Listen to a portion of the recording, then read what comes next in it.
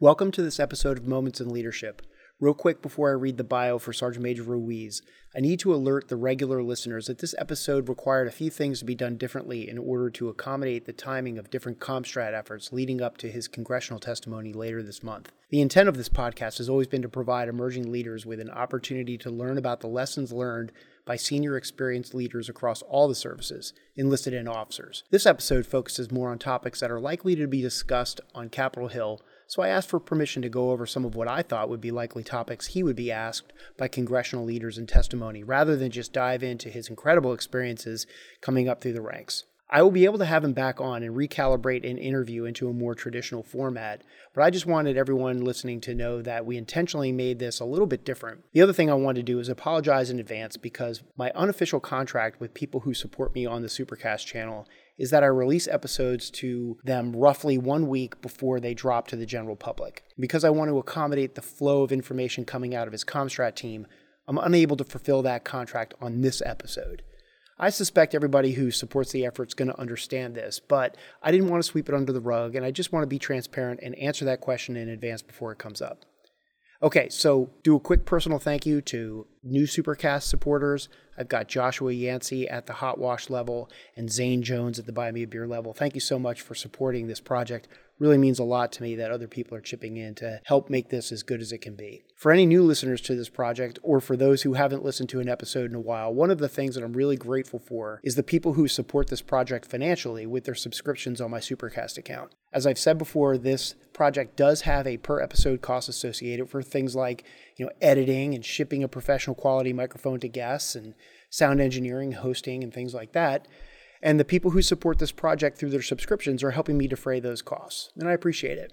My contract with everybody, and I want to be completely transparent about this, is that any profits left over after all of my expenses are covered at the end of the year, I will donate those profits to veterans organizations. Last year, even though I ran a loss, I still made what I feel are pretty significant financial contributions to Patrol Base Abate, the Station Foundation, and the Marine Corps Heritage Foundation. Please see the links in my show notes or the link in my Instagram account bio if you're inclined to help or want to learn more. There are options for one-time donations and subscriptions too. Of course, these episodes will always be free and available to everyone. There is never any such thing as exclusive content, and your support goes towards keeping this going, and it keeps it free for leaders of all ranks. Okay, with that, this episode is with the 20th Sergeant Major of the Marine Corps, Sergeant Major Carlos Ruiz. The short version of his bio is, he's the Sergeant Major in the Marine Corps, but his official bio is that he assumed his current post as the 20th Sergeant Major of the Marine Corps on August 10th, 2023. A native of Sonora, Mexico, he enlisted in the United States Marine Corps on November 2nd, 1993 out of Buckeye, Arizona. He graduated from recruit training at MCRD San Diego in January of 1994 and reported to Marine combat training at Camp Pendleton, California shortly thereafter. He was then assigned supply warehouse clerk as his primary military occupational specialty. In May of 1994, Sergeant Major Ruiz reported to Supply Company, 3rd Supply Battalion, 3rd Force Service Support Group, or FSSG, in Okinawa, Japan. In May of 1996, he received orders to Marine Corps Logistics Base, Barstow, California, and served as a supply warehouse clerk until October of 1998, when he reported to recruiting school at MCRD San Diego. Upon graduation, he was assigned to Recruiting Station Los Angeles, 12th Marine Corps District. In October of 2001, Sergeant Major Ruiz reported to Supply Company, 1st Supply Battalion, 1st FSSG. And then in January of 2003, he deployed to Al Anbar Province, Iraq, with Equipment Reception Platoon and later with Combat Service Support Group 12 in support of Iraqi freedom. In April of 2004, Sergeant Major Ruiz reported to Drill Instructor School at MCRD San Diego, orders he requested, and then graduated in September of 2004 with Class 4 TAC 04 as the Class Honor Graduate and recipient of the Leadership Award. He was assigned to Company L, 3rd Recruit Training Battalion, and in October of 2006, Sergeant Major Ruiz was transferred to the instructor staff, Drill Instructor School, MCRD San Diego. During this period, he held the billets of Drill Master, Physical Training Instructor, and later the school's chief instructor. In April of 2008, he reported to Supply Company, Combat Service Support Group 15. He served as Company Gunnery Sergeant until February 2009, when he reported to Company L, 3rd Battalion, 4th Marine Regiment to serve as the company first sergeant. He subsequently deployed to Helmand Province, Afghanistan in support of Operation Enduring Freedom. Following the end of his tour, Sergeant Major Ruiz was reassigned to Headquarters and Service Company and completed a second tour in Afghanistan. In June of 2012, Sergeant Major Ruiz received orders to Inspector Instructor Staff, Sacramento, California, to serve as the Inspector Instructor First Sergeant. In September of 2013, upon his selection as Sergeant Major, he received orders to 3rd Battalion, 5th Marine Regiment. Urah, get some. He served as the Battalion Landing Team Sergeant Major, 31st Marine Expeditionary Unit, and as the Battalion Sergeant Major for Unit Deployment Program 16.1. In May of 2016, Sergeant Major Ruiz received orders to 1st Combat Engineer Battalion, and in December of 2016 was reassigned to Combat Logistics Regiment 17, 1st Marine Logistics Group. On December 7th, 2018, Sergeant Major Ruiz was assigned as the 4th Marine Logistics Group Sergeant Major out of New Orleans, Louisiana. In February of 2021, Sergeant Major Ruiz assumed the duties U.S. Marine Corps Forces Reserve Sergeant Major. In May of 2021, the commander of Marine Forces Reserve assumed all authorities and responsibilities of U.S. Marine Corps Forces South. As the result of the transfer of authority, Sergeant Major Ruiz served as both the MARFOR Res and the MARFOR South Command Senior Enlisted Leader. Sergeant Major Ruiz's personal awards include the Legion of Merit with a Gold Star, the Bronze Star Medal with a Combat Distinguishing Device, the Meritorious Service Medal with a Gold Star, Navy Marine Corps Commendation Medal with 2 gold stars, Navy Marine Corps Achievement Medal with 1 gold star, and the Combat Action Ribbon with 1 gold star. He has earned a bachelor's degree in organizational management from the University of Arizona Global Campus. And with that, welcome, Sergeant Major of the Marine Corps, Sergeant Major Carlos Ruiz. Thank you so much for coming in. Really appreciate the time today. In fact, you are the first person to interview here and do a podcast in my global headquarters here located in Alexandria, Virginia. Probably heard this through Master Sergeant Fuentes, who's done a great job of getting this whole thing set up for us. But we put some questions out to the Marines, and there were a ton of questions that didn't make the cut. I could show you them later if you want. But just so I can only imagine. Right, exactly. There were the obvious ones, right? Barracks, things like that, too. What do I put in my hair? Got it. Right. Suavecito, by the way. Yes, the green can. I figured it would be a great question to ask you about the hair, but you've already answered it because as 2 older men with great hair, I have hair challenges too. So I use a little fix your lid in my, yeah, that's how I get to stand up in the front. Use a blow dryer? No, I don't. I just towel dry it and I kind of, fluff it in and I do what my hairdresser. God, it's just terrible looking at you in the face and using the word hairdresser at the same time. You just said hairdresser. You caught yourself. I'll do push-ups later, I promise. So I pay $11 with $2 tips.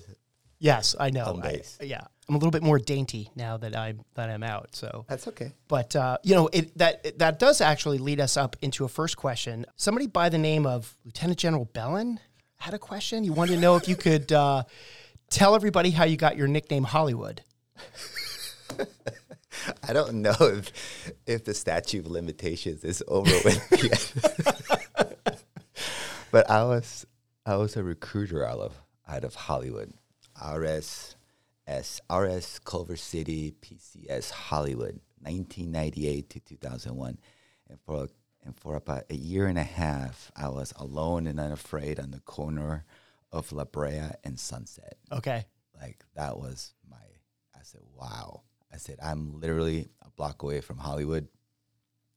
It was characters constantly flowing through the recruiting office. Fast forward to Iraq and being deployed to Iraq, and I was part of the advance team to bring in the equipment off the ships. And so I became known as the person that could get things. They didn't know that was my job, but to them, it's like, this guy. And as people got to know me, they would ask questions. What was your last duty station? Well, just a few months ago, I was in Hollywood. Right. So that became a thing. And to the point where I wrote, if you remember the Kevlars back then, they used just that leather. The leather band. Just like, right. The headache smells maker. Delicious. You're like the 1,000th person to wear that thing. Did you ever see a new one ever? I saw one once, and the new ones, they're not, we're really talking to some old people here, but like, they had the folds in them that Yes. hadn't quite softened up yet. Yeah. It was almost worse to have a new one than an old one. Yes, Yeah. sir. And so I remember having found, or someone sent me that padding that looked like a toilet bowl covering thing. The foam with like the holes in it. That's yeah, right. You put it at the top. That's yeah. right. So properly marking my Kevlar, instead of putting my last name, I put Hollywood on it. So everywhere I went and I put my Kevlar down, it was Hollywood. So that's how I was the man who could get things. That's awesome. That's a great. What things I could get? I don't know, trams, Right. You know, the MP motorcycles, everything that came off the ship. You would not believe. Wow. What was inside those? It's like that scene out of Band of Brothers where they steal the motorcycle. That's and, right. Right. Like I was literally, I guess I had to test drive them, of course, before I, Right. Passed them on to. Right. the I mean, units look, that needed. I'm sure it was all above board, or you wouldn't be Sergeant Major in the Marine Corps, Absolutely, right? So, sir. I mean, Dave. right. Yes, thank you. I appreciate that. I am out now. So, we just jump right into it. I know you've got your first congressional testimony coming up, right? And that's a new. I mean, geez, I don't know if any Sergeant Major job before that has prepared you for that. So I know you'll probably get a lot of these questions. I hope you get a lot of the questions that I have for you that the Marines had that came in over Instagram for us. Everybody wants to know, okay, here's the one that everybody really wants to know about. It's the leather belts and the unit patches, but we'll get there. Yeah. Okay, we'll get there soon, right? Yeah. But here's the big one, and you know it. Right? You already know what it is. It's the barracks. And I don't live in the barracks. I haven't seen the barracks in a long time. I can't imagine they're any better than they were when they could even be worse. It seems like there's a problem there. And, I acknowledge what a large-scale problem the barracks are. Maybe you could take some time to describe to leaders listening, how large-scale it really is. And I'll, of course, have some follow-up questions, but a problem this broad takes resources and time to address comprehensively. And, of course, the Marine Corps could just drop everything, right, and just get after the barracks. But we have other lethality and modernization requirements that have to be balanced because we have to vanquish our nation's enemies, right? I mean, that's just kind of it. So maybe just dive right in with the barracks. Yeah, so I've been on the seat like 5 months. Most of the stuff on my desk has to do with quality of life. And I don't think that's just because it's the Sergeant Major's job to deal with quality of life. That's everyone's job. Much like discipline is not the Sergeant Major's. Much like discipline is not just the First Sergeant, Sergeant Major job. Everyone's job. Right. Quality of life seems to be the thing. Like, Sergeant Major, you are in charge of quality of life. I said, okay. And what I found has been that in the short 5 months is that in Congress, in the Pentagon, there are people that care deeply about wanting to do the right thing. So I've never walked into a place where people are not or are purposely saying, don't worry about that. It's just complicated. And I think part of my job is to bring light to the room, realities of a young Marine today in the barracks. Right. That it's not okay. That it's not okay for a Marine to come home, because that's their home, and have mold, or the temperature is 98 degrees.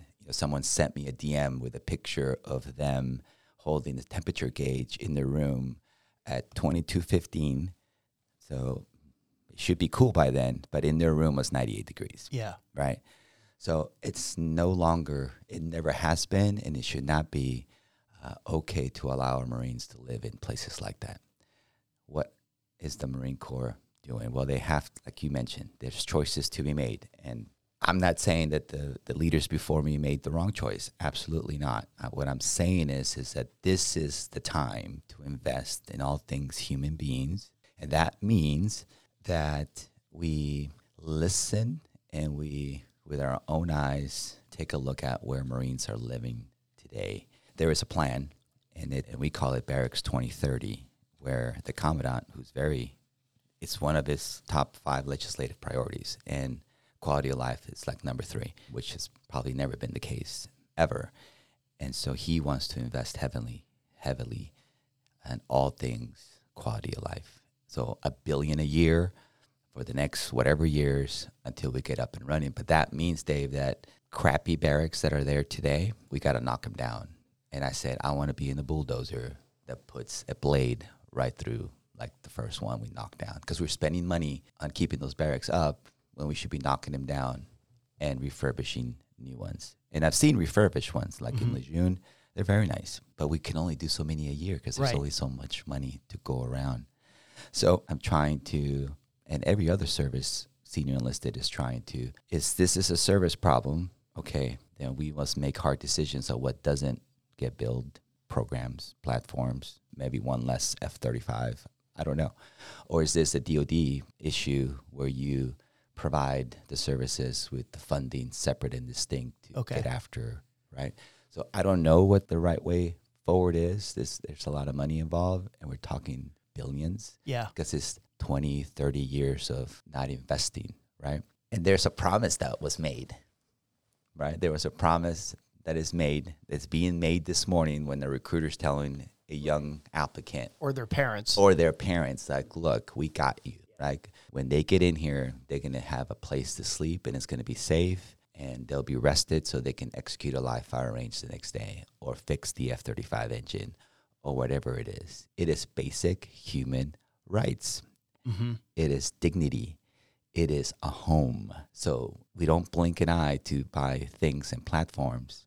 It's time not to blink an eye and invest in our people. I read that last fiscal year, the Marine Corps renovated 14 barracks at the cost of about $14 million per barracks, which impacted the quality of life for around, let's just call it 4,500 Marines, right? So let's call that a total of $200 million, impacting roughly 2.5% of the unaccompanied housing inventory. So, I just heard you say that there's, barracks plan 20. I mean, it's not going to happen overnight. Got it. But what can the NCOs and the company grade officers do right now as the boots on the ground leader to help? Is there anything? Is there something that you've seen that you can tell them, like, hey, we're working on this, but here's how you can help us too? Absolutely. And it's gonna sound callous, what I'm about to say, but what you have is what you have, right? And there are locations, wherever you are, there are locations where there are nicer barracks than probably the barracks that your Marines are at today. So do we double them up? Do we triple them up depending on square space? Yeah. Because that barracks is nicer and it may be 20 minutes away. So that means that you may start to have to invest in transportation, moving the Marines out of the crappy barracks, moving into a nicer barracks, invest in the transportation. How do you get them back and forth? It's going to get complicated. Right. Because where are the barracks? I mean, where are the mess halls? Right. And so that's another topic there for later. But you have to keep what you have clean. My last job with General Bellin, it is traveling all over Latin America, and in my face was they have a naval infantry or they may have a Marine Corps, and everywhere we went is immaculate. They have what they have, and they take care of what they have. They do have, in some cases, barracks, squad bays that are older than ours, but you wouldn't know it. You wouldn't know it because that's what they have, right? So a Marine that's listening to me right now is like, well, that's not good enough. And I agree with you, right? It's not good enough. Will you, in certain places as a Marine, ever see a brand new barracks get built in your contract? I hope so. That's what we want. We're committing to you. I am telling you that this commandant will put the money into infrastructure. He will. DOD will. It's just that time. If you just, it hurts my soul to say it, if you just hang on long enough, maybe you'll see it. Right. I know you'll see it. You may be, that's a nice barracks that's going up right now. I'm a corporal now, and I'm probably not ever going to stay there. But at least the Marines that I'm leading will. Right. Right. So we're not going to get there overnight, and we're refurbishing as fast as we can. And we're asking Congress for more funding to refurbish another 13 barracks. And I will show quickly in a few days what the future looks like. Meaning I will go to a barracks that is new, and I will show the Marines, this is the sample of a barracks so they can see that it's coming. Right. It's not an answer, Dave, but it is. Well, no, I mean, it's a statement. Yeah. Right. I mean, it is, because you're absolutely right. And Marines who are getting out and are tired of the barracks, let's just say that the number one reason that a great Marine that we want to retain gets out is because I can't stand the way I live. All right. assume that that Marine goes on to some other life, college, whatever it is, there is always going to be, I'm using my air quotes, barracks envy, right? I mean, I'm 56 years old. I'm 35, but my hair is 35. My age is 56.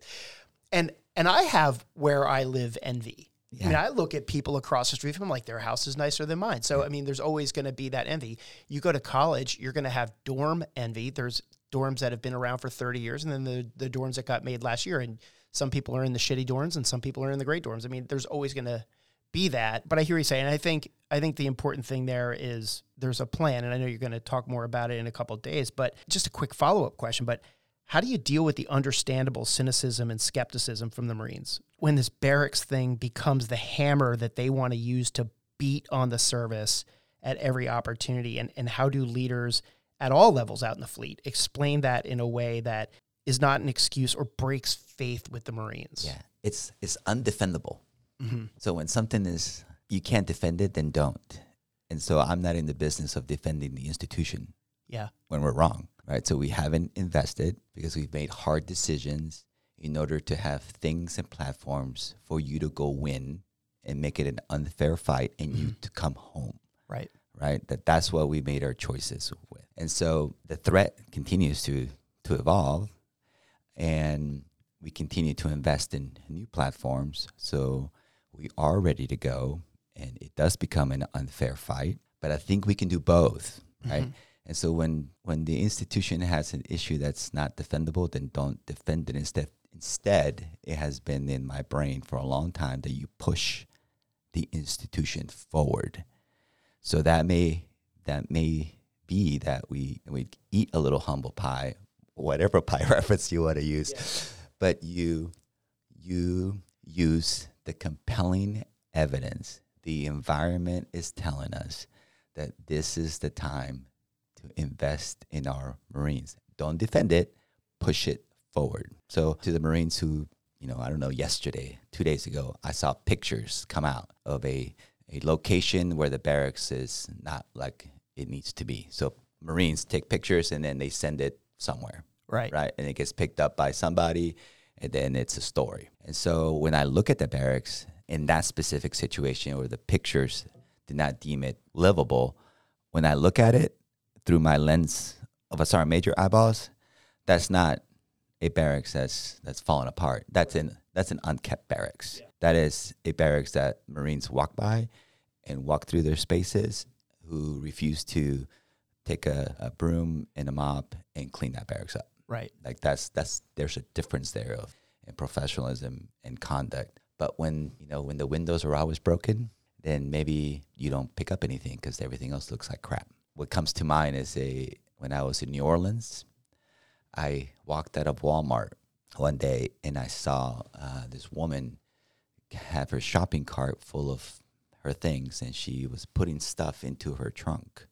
And all of the Walmart parking lot was filled with trash. And this lady was taking the things off the bags and throwing them in her trunk, and then the bags she was just tossing them on the deck. And I couldn't understand why somebody would do that.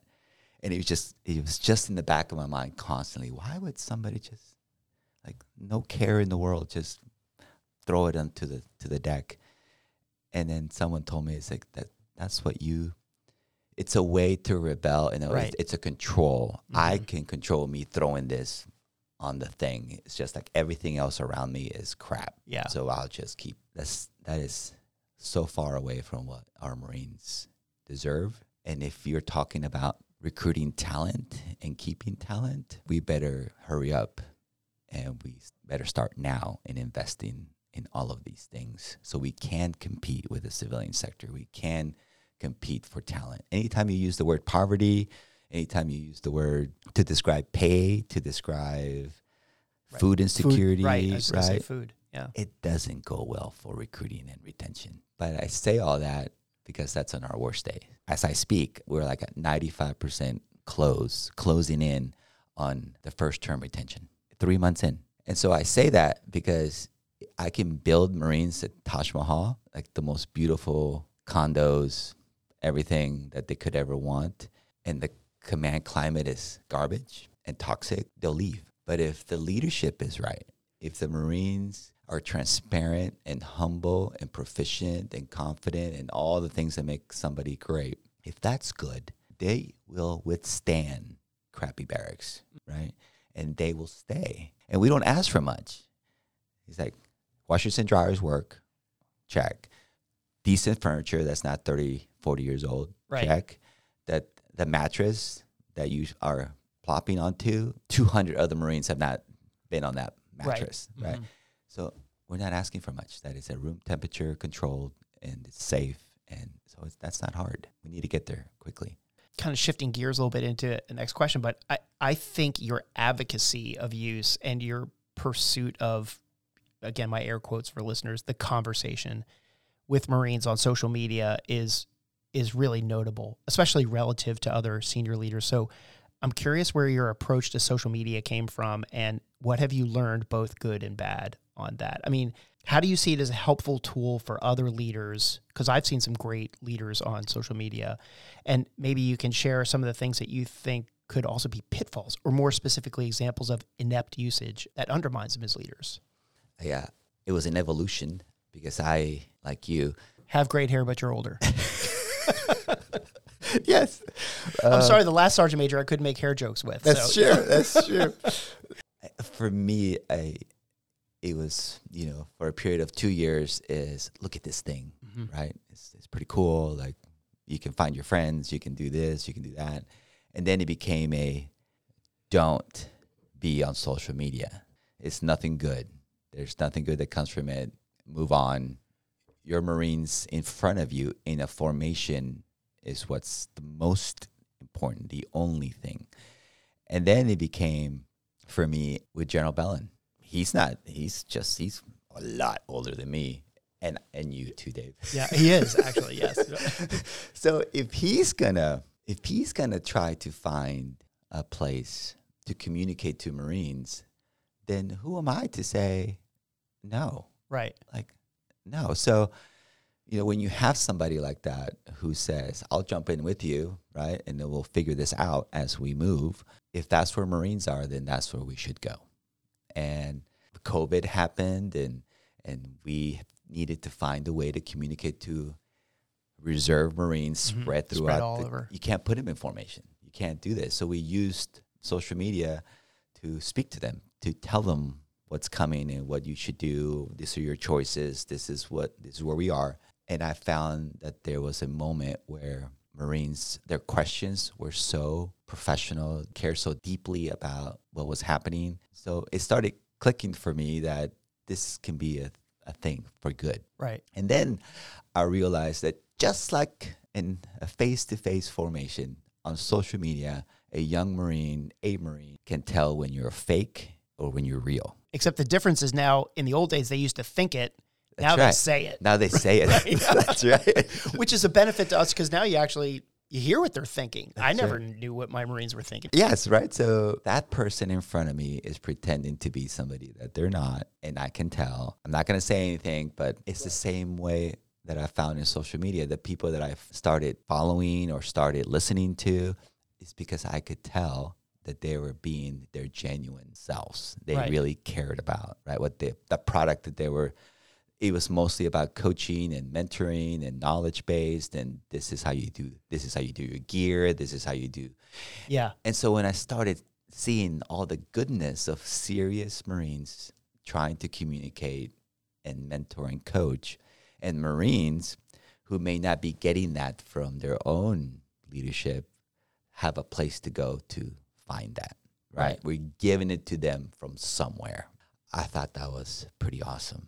To the other side of the coin, anytime I see Marines in uniform doing, I'm doing air quotes, silly things or following a trend, or you have our uniform on, it's gut-wrenching to me, maybe because I'm institutionalized, Mr. Dufresne, right?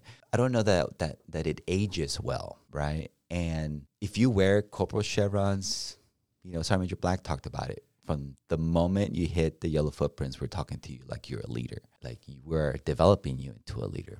but especially when you have NCO chevrons and staff NCO chevrons, and you are wearing a uniform and you are doing things that you know deep inside of you that are not promoting our values, what we bring to the American people, and you know it, but that little other thing about me is creeping in and taking over that uniform part, and it's more about maybe you're looking to connect. Maybe you're looking for love, appreciation in a different way, right? Yeah. And if that attention. So for that few moment, you feel good doing what you're doing, and then you feel good for the next 24 hours seeing the numbers climb because of what you did. I'm happy that you felt good, but it won't age well for you or your junior Marines, I think, as you develop into a more serious person. And so I don't know that I have ever seen a PLA or Chinese social media of their Marines, our near peers or any other uniforms that tries to do harm on us doing those kind of things. Yeah. So when they see it, what we're doing in a uniform, in a TikTok or whatever, what do they think? Does that strike fear in their soul? Or do they start thinking, maybe they're not that serious about their profession. Right. Maybe we can take them.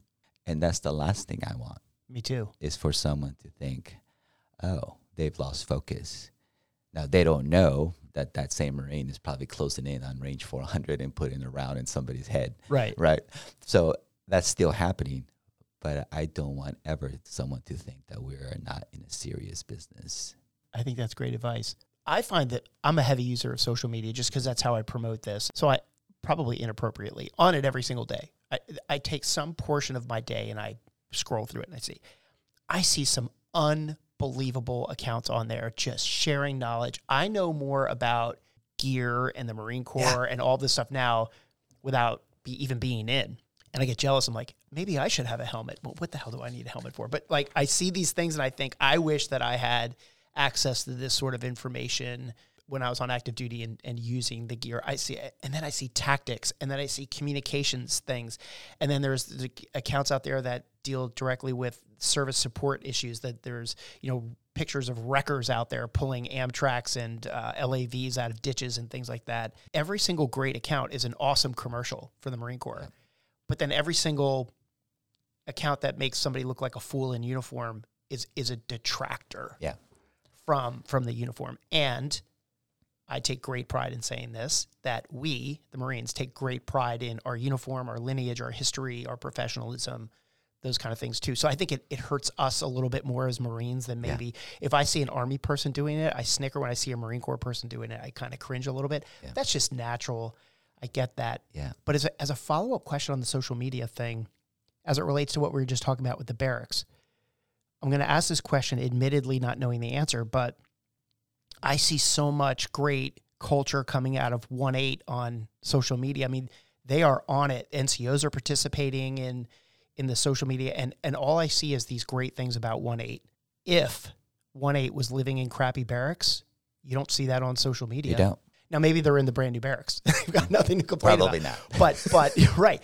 But that just kind of goes to show you that there are other things that make the Marine Corps great. And I think when people do have a command culture where you're focused on the right things and the barracks are a place to live, I think that there is some sort of like quarter given on the barracks by people who are in great command climates.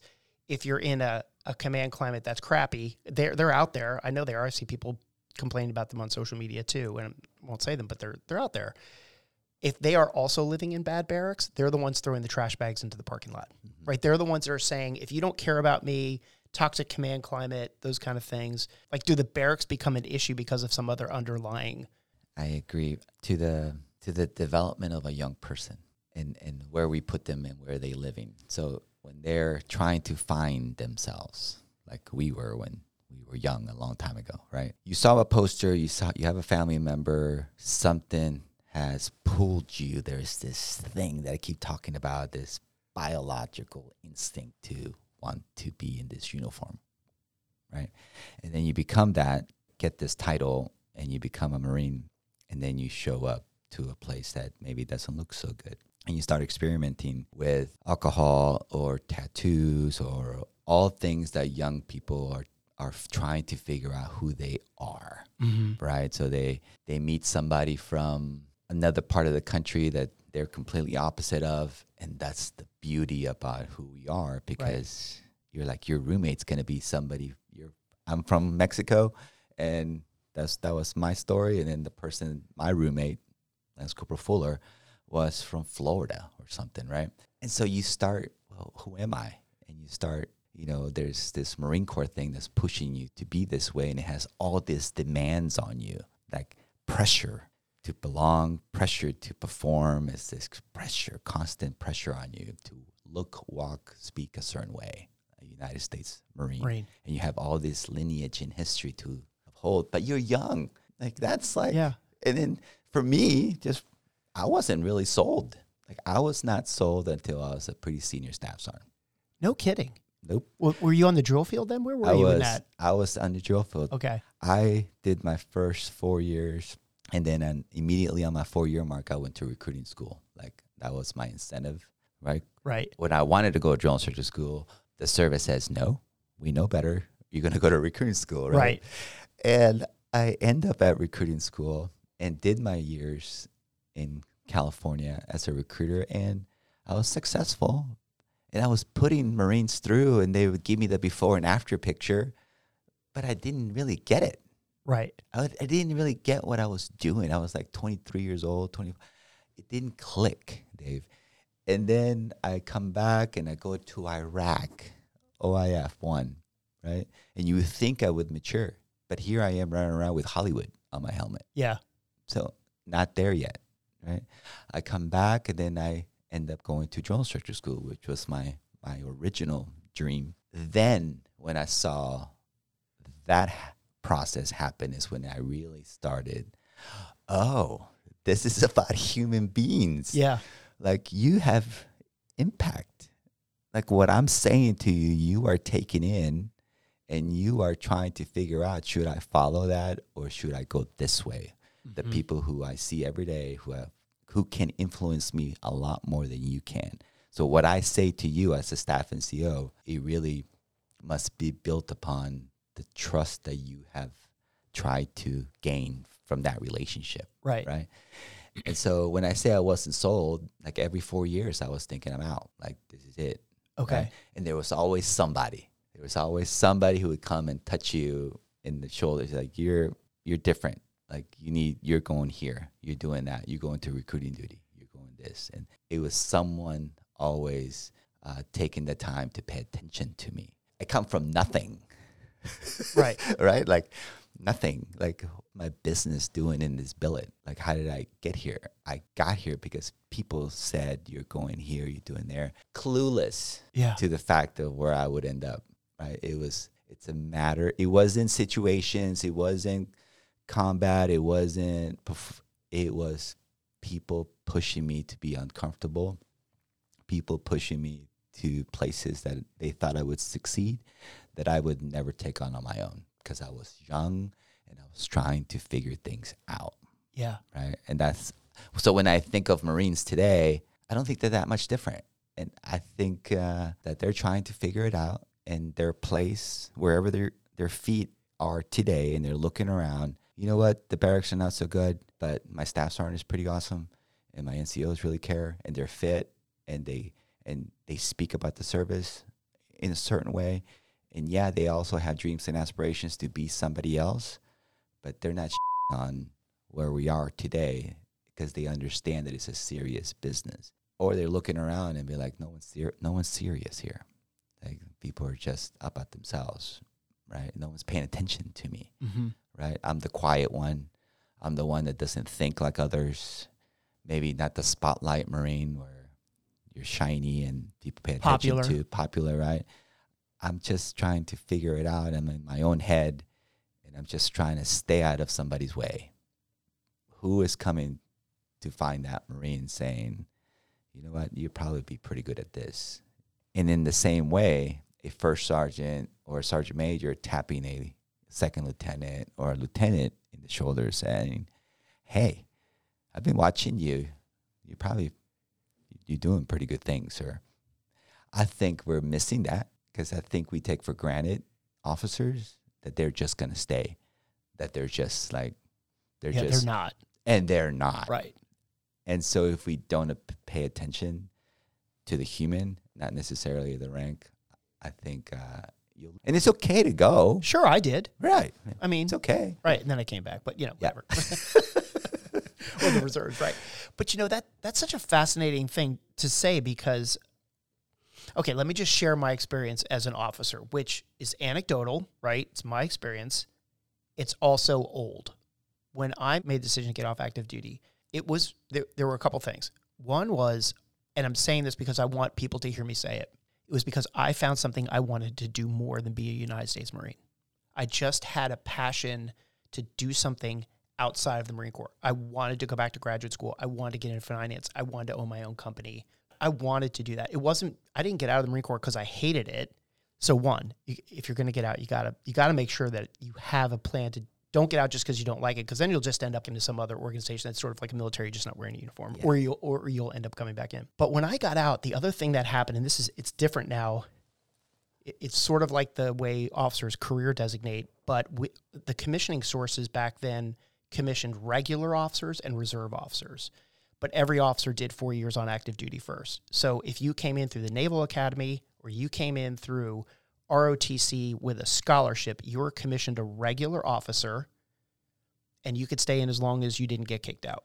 If you came in through ROTC and didn't have a scholarship, PLC, OCC, you had to compete for augmentation or career designate, and you had to go through a board. And because the services were shrinking in the mid-90s, it was super competitive to get augmented. It was very difficult. So you saw all these great officers get flushed out of the system just because there wasn't enough boat space for them to stay in. Yeah. And then you saw people in the mid-90s, because the economy was doing really well, the good officers were saying, I'm going to get out. The good officers and me were saying, I'm going to get out, right, and do something else. And so you do have to pay attention to the officers, because the good ones will get out. And I can remember all 3 times on active duty when somebody told me I did a good job. Right. Yeah. So, but it's impactful. Whether I can tell you, I can remember every single time an enlisted Marine came up to me and said, "Sir, that was awesome," or something like that. Those things resonate. I think anytime a boss tells you you're doing a good job. And I go back and I read some of my old fitness reports, and I think, wow, that guy really thought pretty highly of me, Yeah.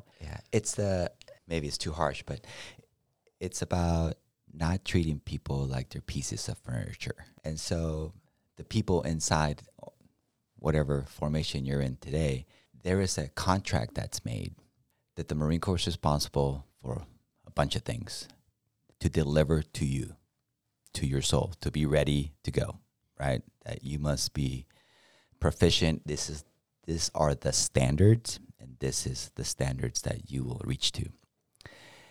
But the other side of that, Dave, is that the person has a responsibility to the service, that I will not get fat, that I will look at my profession and everything that I need to know about it. I have a responsibility to get better every day, that I will stay fit, that I will know as much as I can in order to provide information to those that are following me, and be able to compel to the leadership that there is a problem and that you are strong enough and able to communicate the needs of your Marines.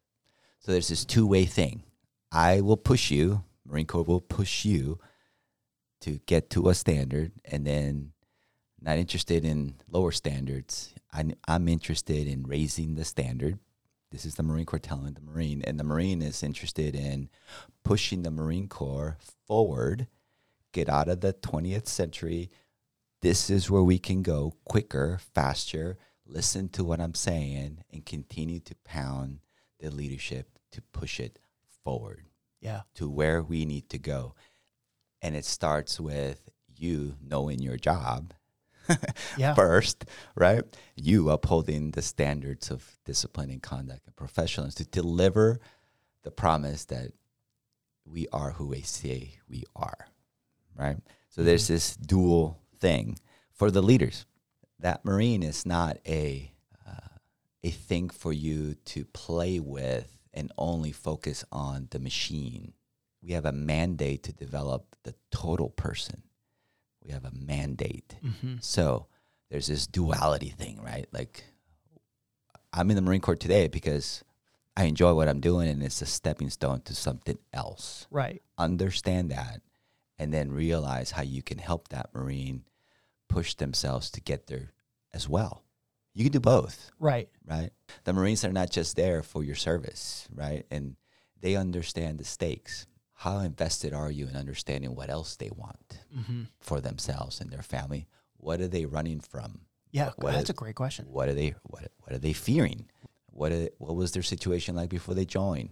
What would they like their situation to be after they get out? It is fascinating to me how we just sometimes may treat people like they're just part of a system, and it's not that way. Do you think some of that has to do with, this is a little bit of our culture kind of thing, but that's how it was when I grew up. That's how it was when I was at boot camp. That's how it was when I was a Lance Corporal. That's how it was when I lived in the barracks. And so now all of a sudden sergeants, staff sergeants are now saying like, well, that's how it was for me, so that's how it should be for you. When really in reality, from a leadership perspective, they should be looking at it and saying, how can I make it better for them than it was for me?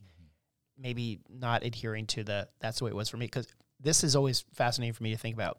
Do you know that your way down the line future replacement is a Lance Corporal right now? Yeah. Mathematical certainty, right? So there is some Lance Corporal out there that in 25 years is going to be the Sergeant Major of the Marine Corps. There's no other path to it. But they're probably experiencing some quality of life issues right now that are gnawing at them. Maybe the most qualified Lance Corporal to be the future Sergeant Major of the Marine Corps decides to get out because whatever one of these things that we're talking about. Yeah. Yesterday I spoke to a congresswoman, and I said to her, I've been waiting 30 years. Yeah. I've been waiting 30 years to point out how we can maybe push the ball forward a little faster, right? And I think you can help me, ma'am. I think you can help the service. I think you can help the DOD. This is how we can think about all things quality of life, which is weird because, much like all of my career, the things that I wanted to go do that the Marine Corps said, no, you're going this way, was the best thing that could have ever happened to me. Yeah. Right? Like, did everybody on recruiting duty hear that statement right now? So yeah. I didn't want to be a recruiter. Yeah. And it was the best thing that could have happened. I wanted to be in this duty station and this duty station and be there, and it didn't happen. And I remember fighting so hard to get to certain places. I'll give you a good one. I wanted to go to the barracks. And how do I get to the barracks? It's like, no, you're going to 3-4. You're going to 3-4 Lehman Company.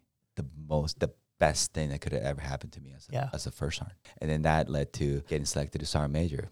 Where do you want to go? I want to stay in infantry battalions. Oh, you're going to whatever, right? Yeah. So it's pay attention to where you are. If I can ask about that first sergeant going to the infantry, I want to come back to the quality of life thing, and I promise I will, but just a good segue here. You came out, and I don't, no offense here, but like you came out of a supply MOS, right? And then you were on recruiting duty. 3051 warehouse clerk day. Raw. Exactly, right. I have a tattoo of a forklift. Did you inspect SIF gear when it came in and kick it back? Sure. Yeah, okay, so you know the deal. Yes, sir. Recruiting duty, recruiting, and then all of a sudden, first sergeant, right? You filled out the F on your fitness report. Now you're first sergeant, and they're like, you're going to 3-4. And by the way, 3-4 is going to combat, right? Lima 3-4. And all of a sudden you check in, like, what do you remember being the biggest shock that you were unprepared for, that you can tell somebody who just put F on their fitness report and is coming out of aviation maintenance, let's say, and going to be a grunt first sergeant? Yes, it was a shock. You rewind time. I remember going to go see first sergeant, now retired sergeant major, Scott Pyle. And I wanted to ask him, what do I need to do to be a first sergeant? Because I would look at the command boards and I would try to figure out what is the common trend on the command boards of these first sergeants or sergeant majors. So I would look at a drill instructor ribbon, and then I was trying to figure out what do I need to do to be a first sergeant, because that's what I thought I wanted. Scott Pyle said, sit down. I have a meeting in like 4 minutes. It's like, and he took a yellow sticky and he said, you need this PME. You need to be in this billet. You need to do this and this. And you need to decide right now that that's really what you want, right? And he spent those 4 minutes, the most impactful 4 minutes of my life. And I kept that sticky, Dave.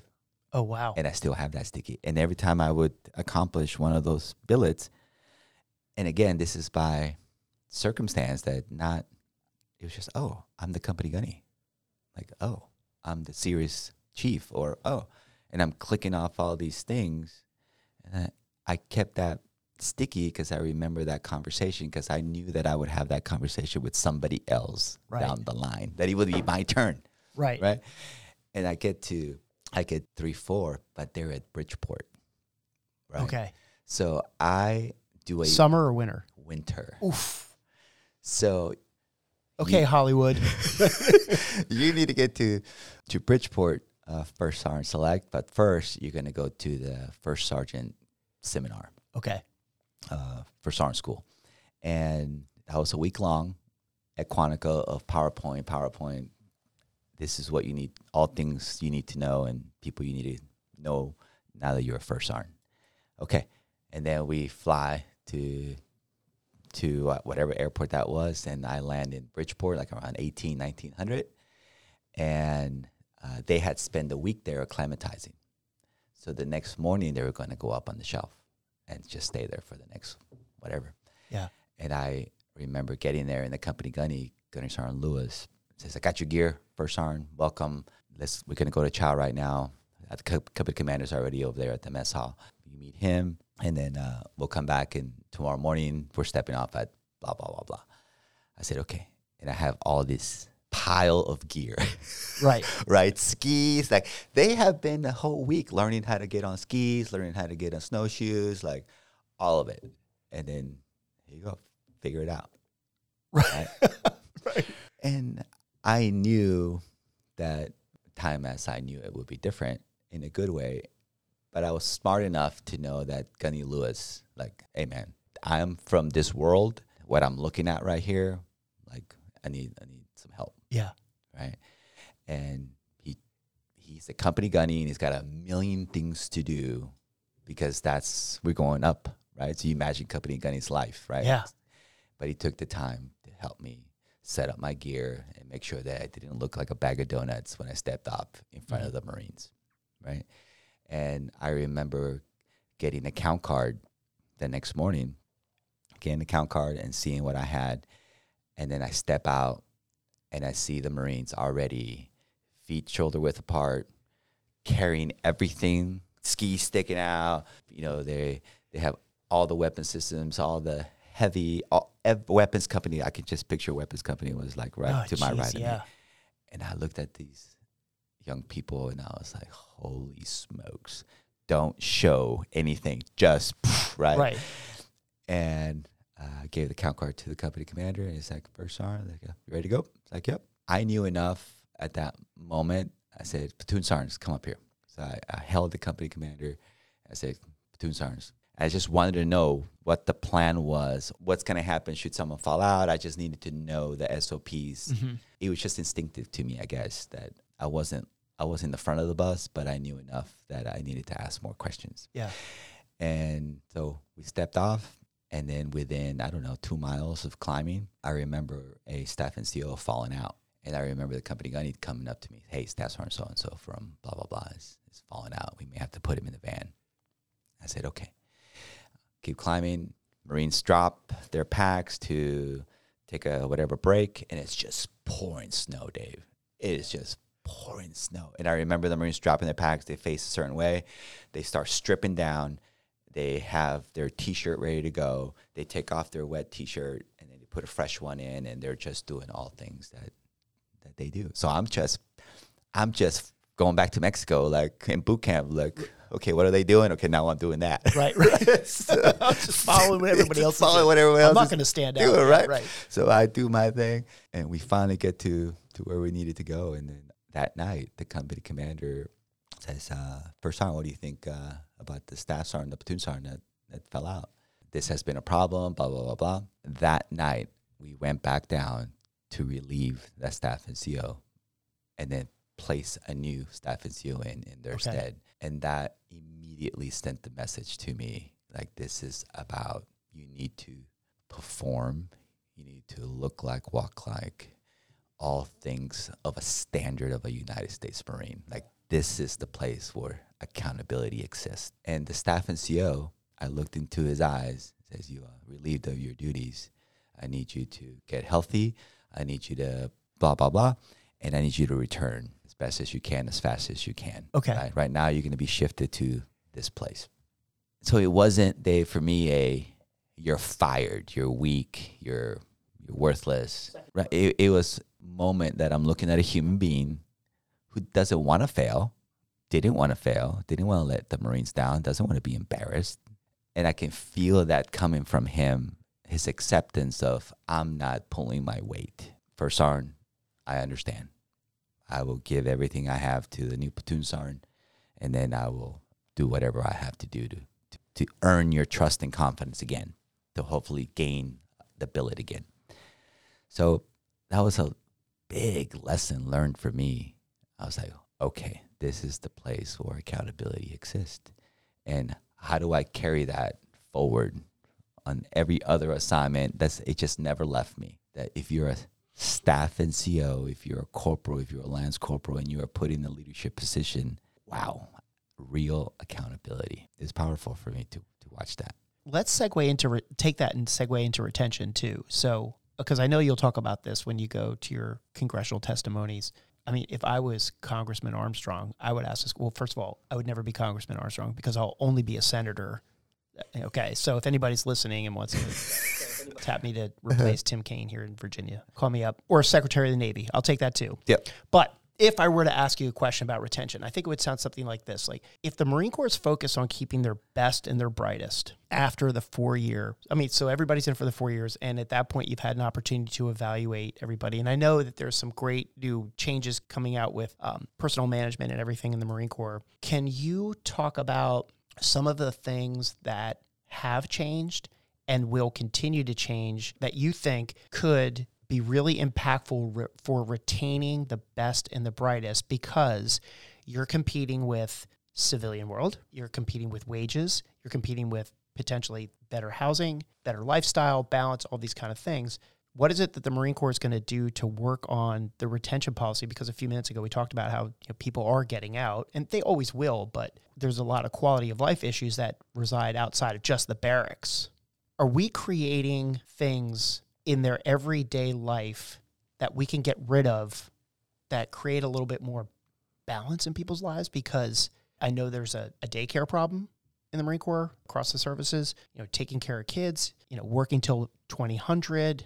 Are there some things that are being looked at across the Marine Corps that can maybe increase literally the quality of people's lives outside of the barracks? That's good. The systems that exist today, right? The programs, what I didn't know that I know now. There are so many talented people inside our organization. When you say best and brightest, like, I scored a 40 on my ASVAB score. How'd you beat me? That's not true, Dave. That's not true. So I always, look at that, and people's desire to serve does not equate to test scores, right? So, if we are focused on and only on the tier ones, for example, the very highly, talented Marines out there, that's not who makes up most of our organization. It's regular people. It is people who score 40s on their ASVAB test and have a QT of a 96 or a GT of a 96, because I'm talking about me, who could barely comprehend what was being asked of me on the ASVAB test because of my language barrier. But my desire to serve was in the 90s, if 99 was the perfect score. So who stays in the Marine Corps? Well, people who find purpose, and people who find meaning, and people who connect with values, and people who connect with leaders. That's who stays. And it doesn't matter what the Marine Corps thinks, how the Marine Corps tags them to be a tier 1, a tier 2.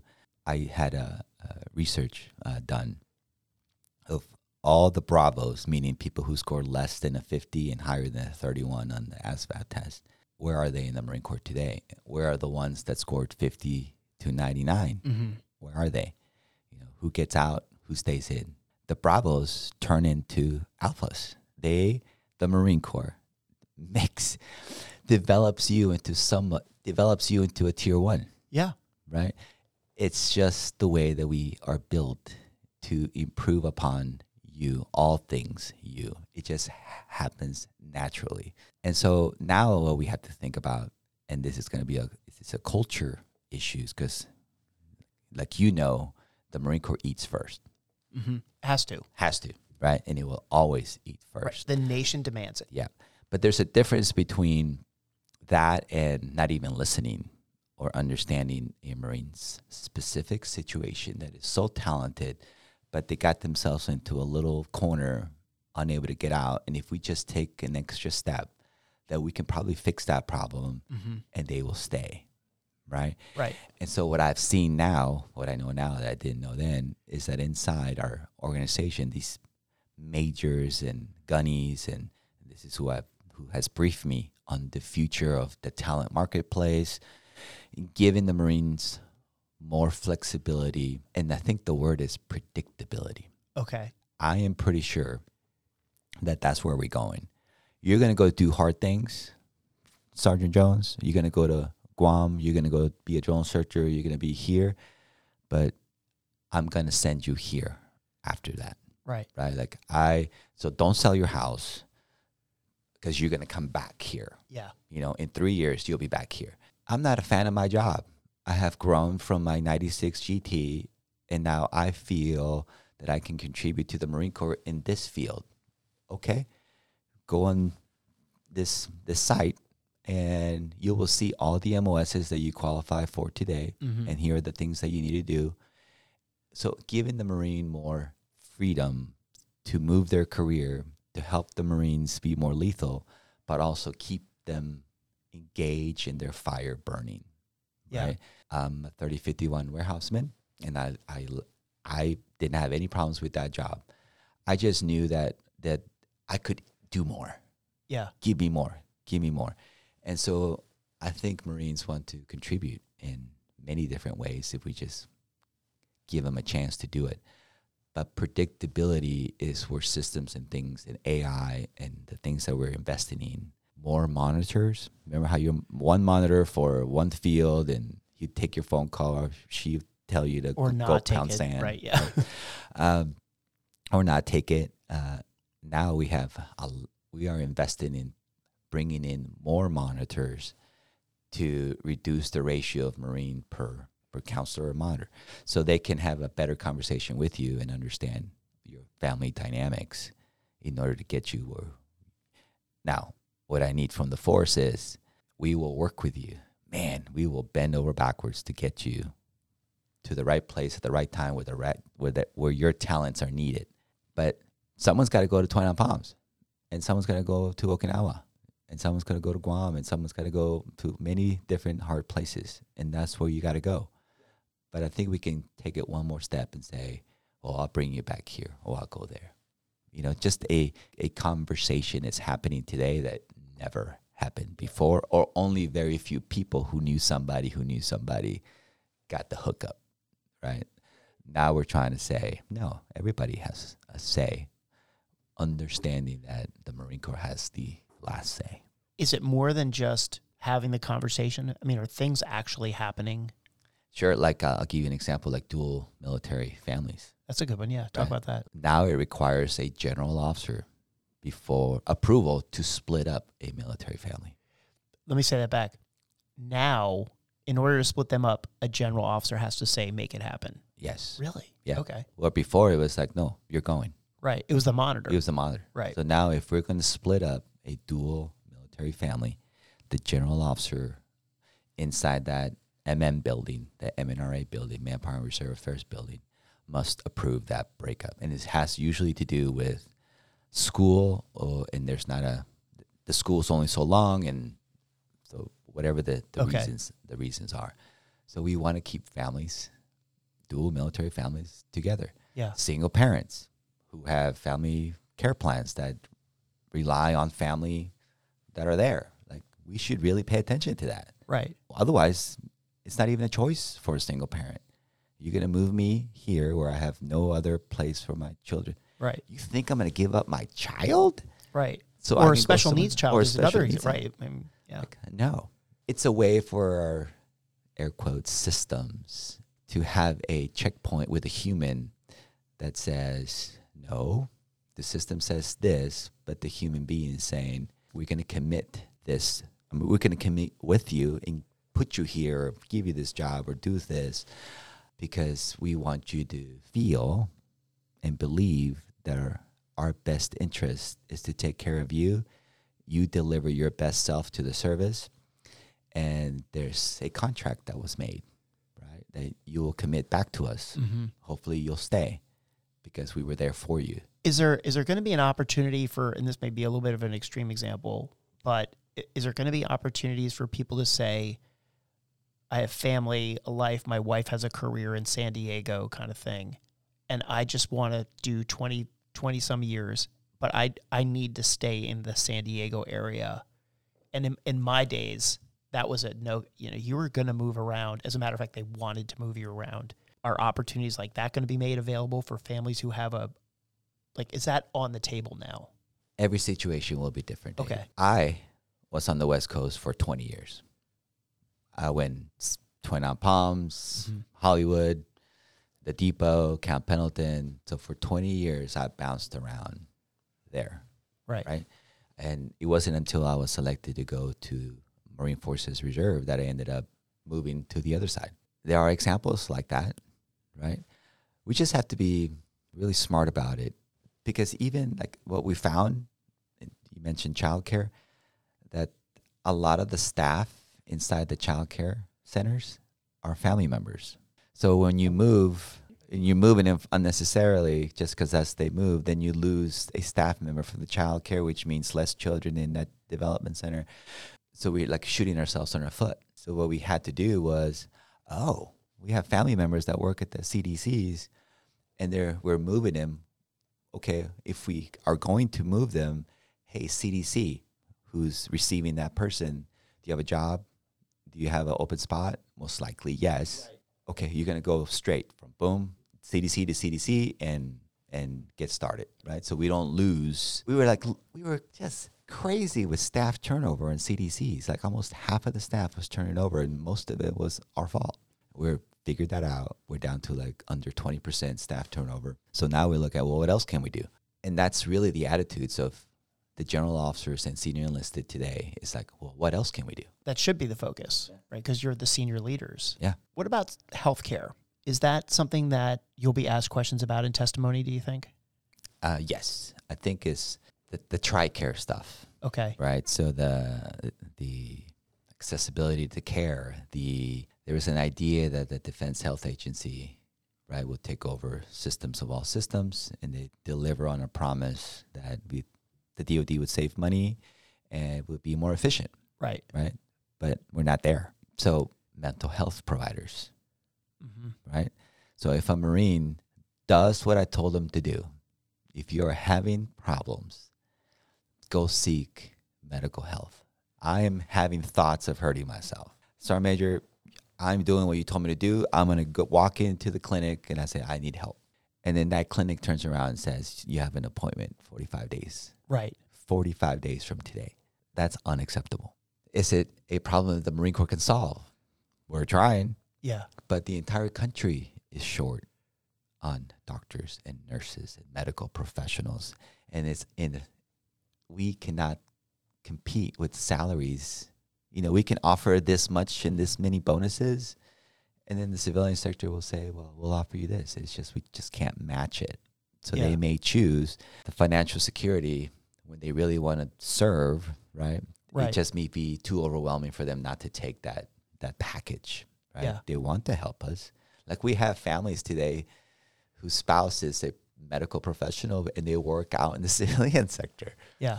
It's like, really, you live on base and you drive out the gate and take care of everyone else, right?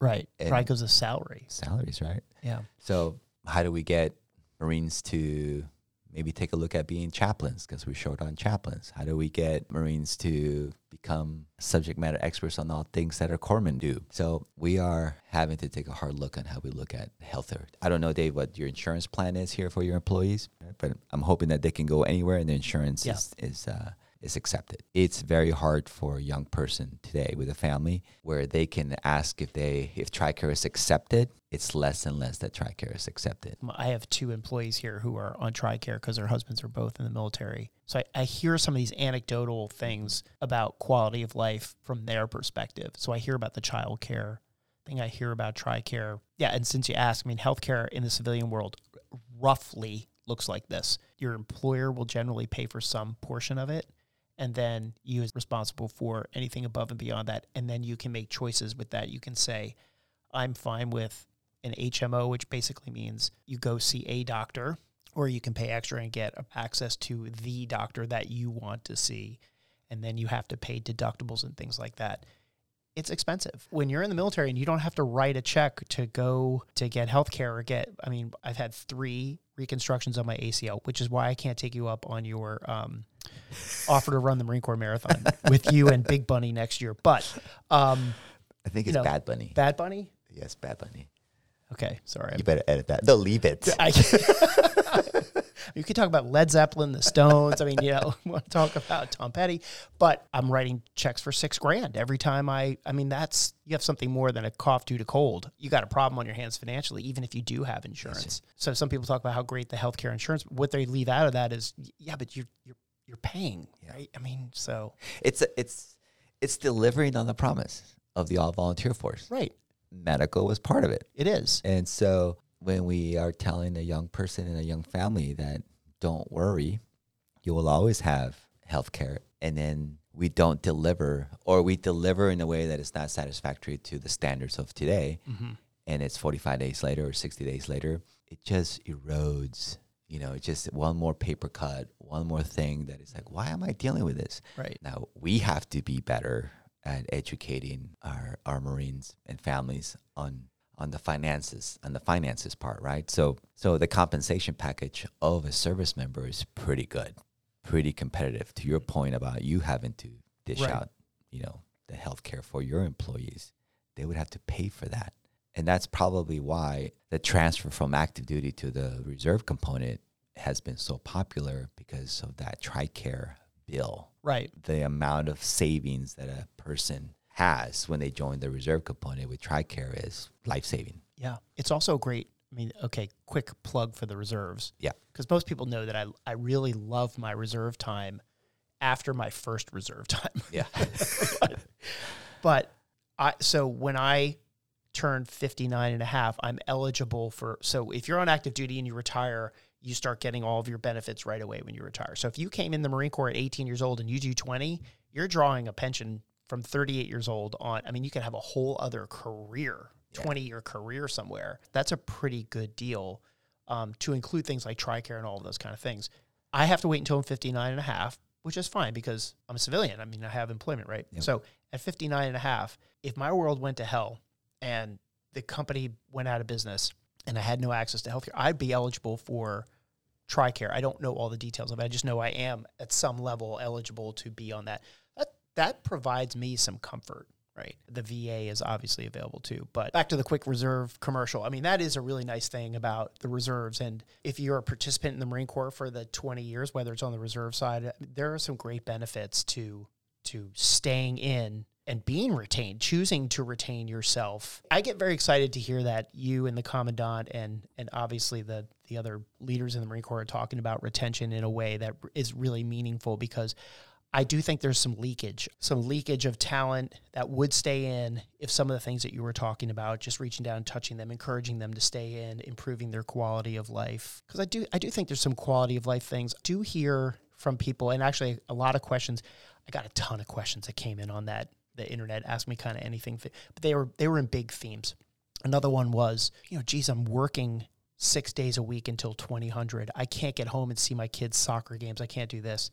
And then I hear other people say, well, like Colonel McClam made a great analogy where he's like, look, there's not really a balance of life. There's more of a flex of life. And sometimes you're in billets where you are working really, really hard.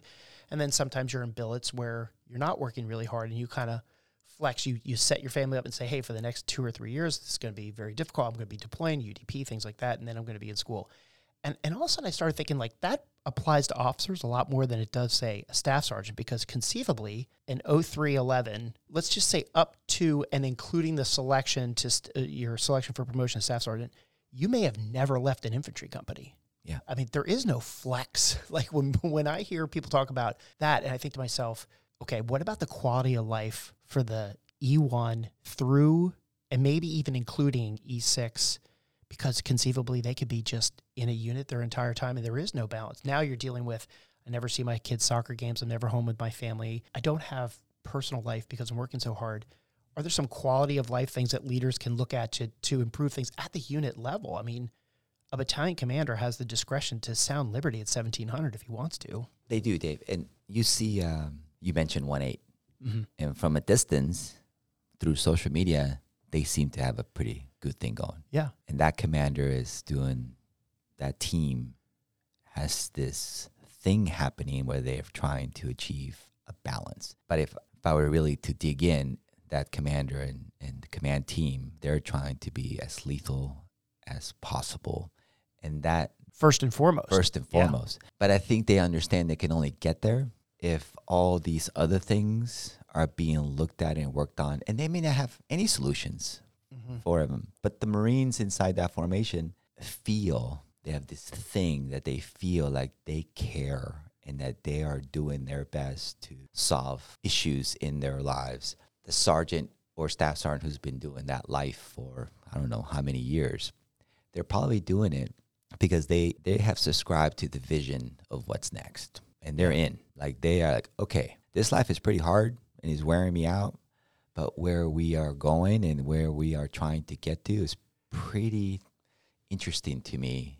And I want to get there with the Marine Corps. I want to help the Marine Corps get there.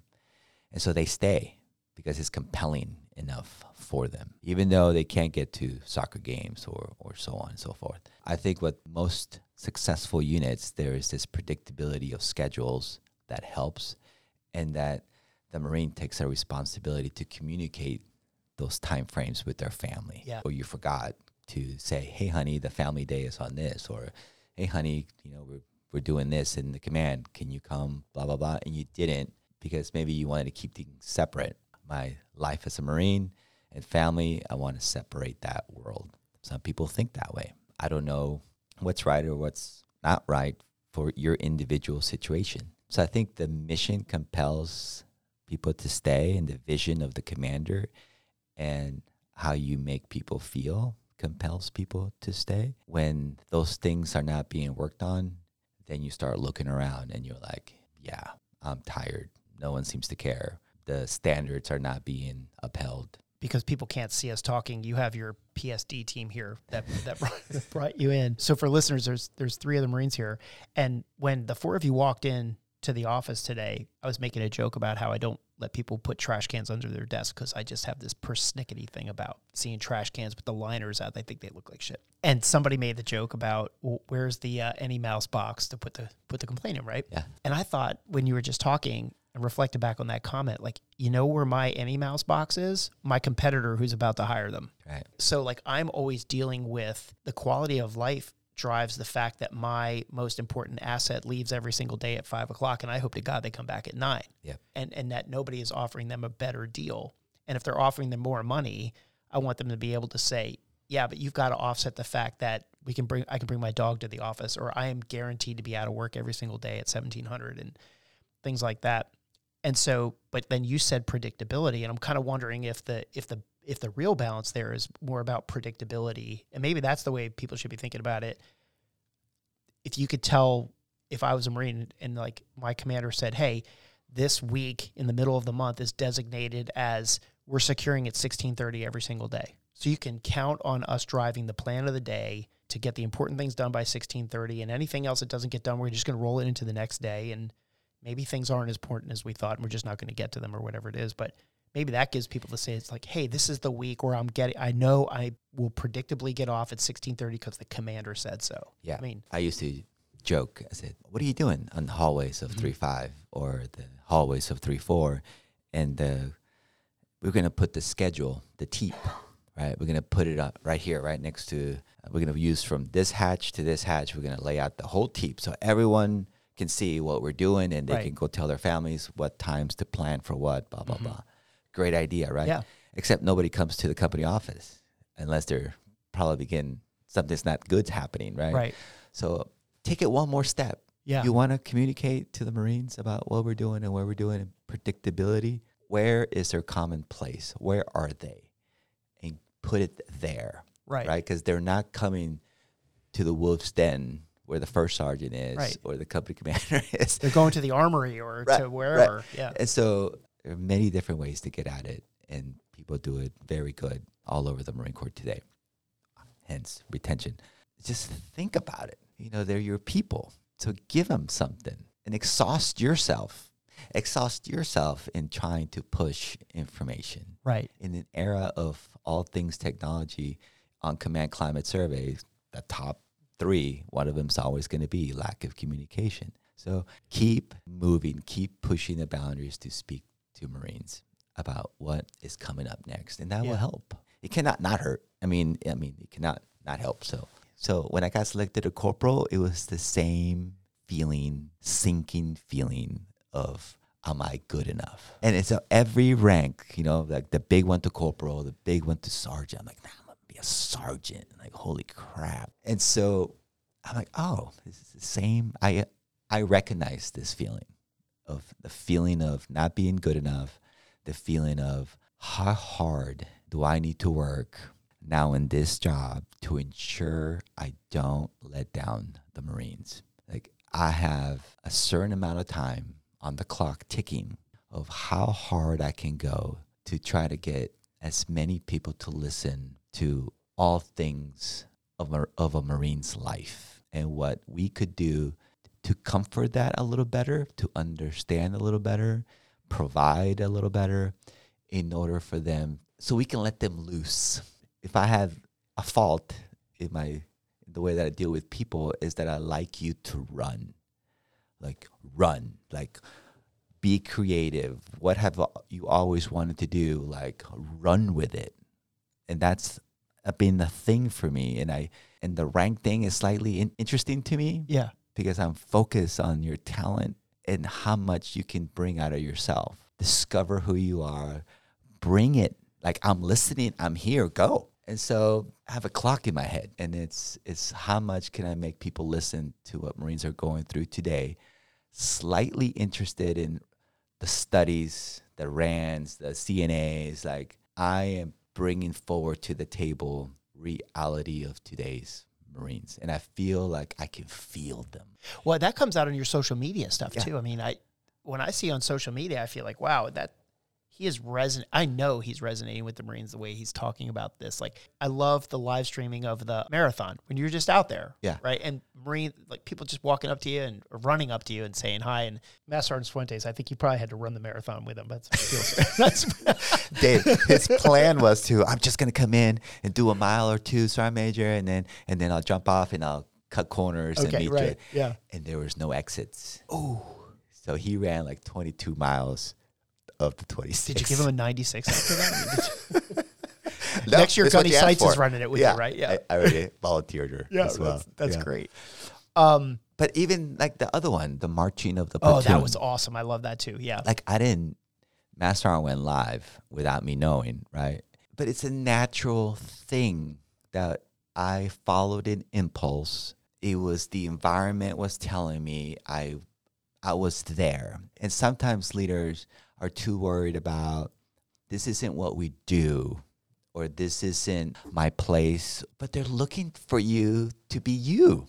They want a relatable person leading them. Relate. And so all of this is going to bite me in the butt at some point, like being too much me. I get it, right? But I don't have a problem with that. Like, failing in front of people, I don't have a problem with oversharing. Like, this is who I am. That doesn't mean I haven't internalized the standards of a Marine. I will slay you. I will take your soul. You take me off, I will take your soul, right? That exists in me because I have internalized the standards of what it means to be a Marine. But also, I have managed to figure out a way to use who I am with those standards. Yeah. And if I can show that this is me, then I think maybe you could be you but also internalize the standards of a Marine, making you more effective. Of course. As a human being, period. Yeah. So when I see something and I feel it, and it may not be proper for somebody else, for me, it was perfect. It was the future of the Marine Corps is right in front of me. They're about to graduate. They have no idea. They recited my name probably 1,000 times, in their knowledge checks. Sure, right. During the inspection. Who's the Sergeant Major of the Marine Corps? Right. Yeah. But I remember, right? Like, I remember as a recruit doing that. Yeah. And I remember Sergeant Major Overstreet coming to the depot, and that was like, holy crap. Yeah. That's the Sergeant Major of the Marine Corps, right? Yeah. But I really didn't know what that meant. Those privates now, or private first class, who are at home on leave, maybe that's registering to them. Yeah, right. And maybe 20 years from now, they'll be telling this story, right, that they were marched by the Sergeant Major of the Marine Corps. Of course they will. For me, it wasn't the Sergeant Major of the Marine Corps marching them. It was just a Marine getting in front of a platoon in a place where it's all on our best day, where we want things to be perfect. Right. Right. And people think that drill is not a thing and it shouldn't be part of what we do as Marines. But inside that box, in between the first rank and that platoon sergeant, those 6 feet, magic happens. Yeah. Like, they're listening, they're observing, they're picking up frequencies, they're hanging on by every word that you're saying. What will you say to them that will push them forward, or tell them to go to condition 1? And will they do that with a happy heart? What have you done up to that point? Inside that box, like those squad leaders, and inside that understanding where they come from, and they know each other's thing, and it's where perfection is. They know each other. Like, they move together in a drill movement, exactly how we want them to move on the battlefield, that they can just feel each other and move towards the sounds of danger, right? It's perfect. And so I just saw an opportunity to give them something, give everyone who was watching, because all of a sudden there was like a bunch of people watching, that it's okay to follow your instincts sometimes, most of the time, because it's the right thing to do. That's almost the definition of a good leader, right? I mean, there's not a rule and regulation for everything. You have to follow your instincts, and a lot of that has to do with experience and knowledge and knowing your job, and those things filter into instinct. I don't know. When I saw that video of you marching the Marines down, I stood up a little bit straighter. I gotta tell you, it was I thought it was inspiring, and it probably inspired a lot of other people too. And I was reading the messages. People who don't read messages, they're lying. They only stop reading them when it gets negative, right? Yeah. So I was reading it. Even the ones who are grumpy and they don't feel right with the Marine Corps today, I felt them crossing the line and saying, "That's pretty awesome." Right? Like, I felt a turn. And that's what I'm after, really, is it's not just about caring for the soul of the Marine, the person and the fire and why they wear a uniform today. I'm also after reigniting the veteran community to stay connected to today's Marines. Yeah. That it's not okay to be on the sidelines and throw rocks, that we are all one. And it's just not the American Legion or the BFWs or the Marine Corps Leagues. It is the PB Abates, it is the Rubicons, the Travis Mannion Foundation. It's like, these are the newest organizations that are coming up. How do I get all of us in the same page? And I'm why do you think you get to do that, Sergeant Major? Yeah. Well, because I have it today. And how do I keep that continuum fire of what it means to be a Marine inside of a uniform and out of a uniform? And that means that I have to go to them and be as transparent as I can be, and just because that's what Marines appreciate. Yeah. Candor, transparency, and then here it is, and then we're going this way. Here are my expectations, and when you're not living up to them, I'm going to respectfully tell you. That's right. Yeah. And so I desperately want to communicate to both worlds and get feedback from both worlds.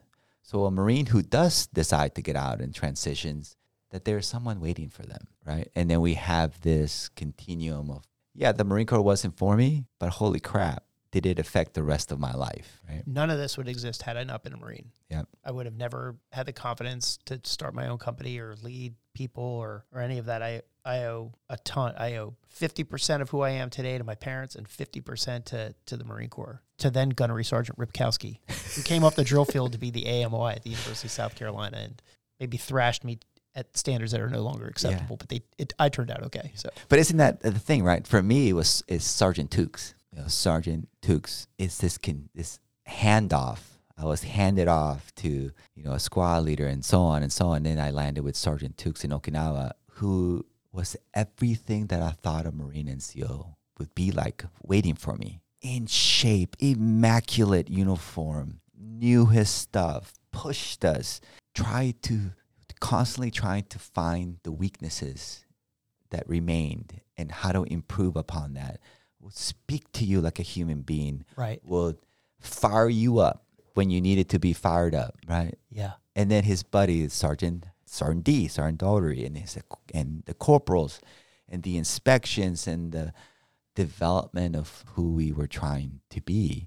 And then I spend the next 25, 26, 27 years trying to be Sergeant Tukes for somebody else, right? That's how it works. Yeah. Here are the 4 big names, right? I had then Gunnery Sergeant Ripkowski, who was my AMI at the University of South Carolina. So 0369, 8511, drill instructor, came off the drill field, came to South Carolina, 8th and I, extremely impactful, more so than the officer was. Then I had Captain Reel. He was the MOI at Norwich University. Have no idea what happened to him.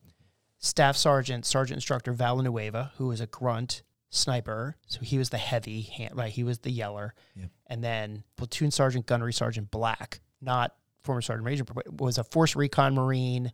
I remember he came out in the squad bay one time without his shirt on. He had a big deer tattooed across the front of his chest. And if anybody knows where he is, please put me in touch with him because I want to let him know that I turned out okay.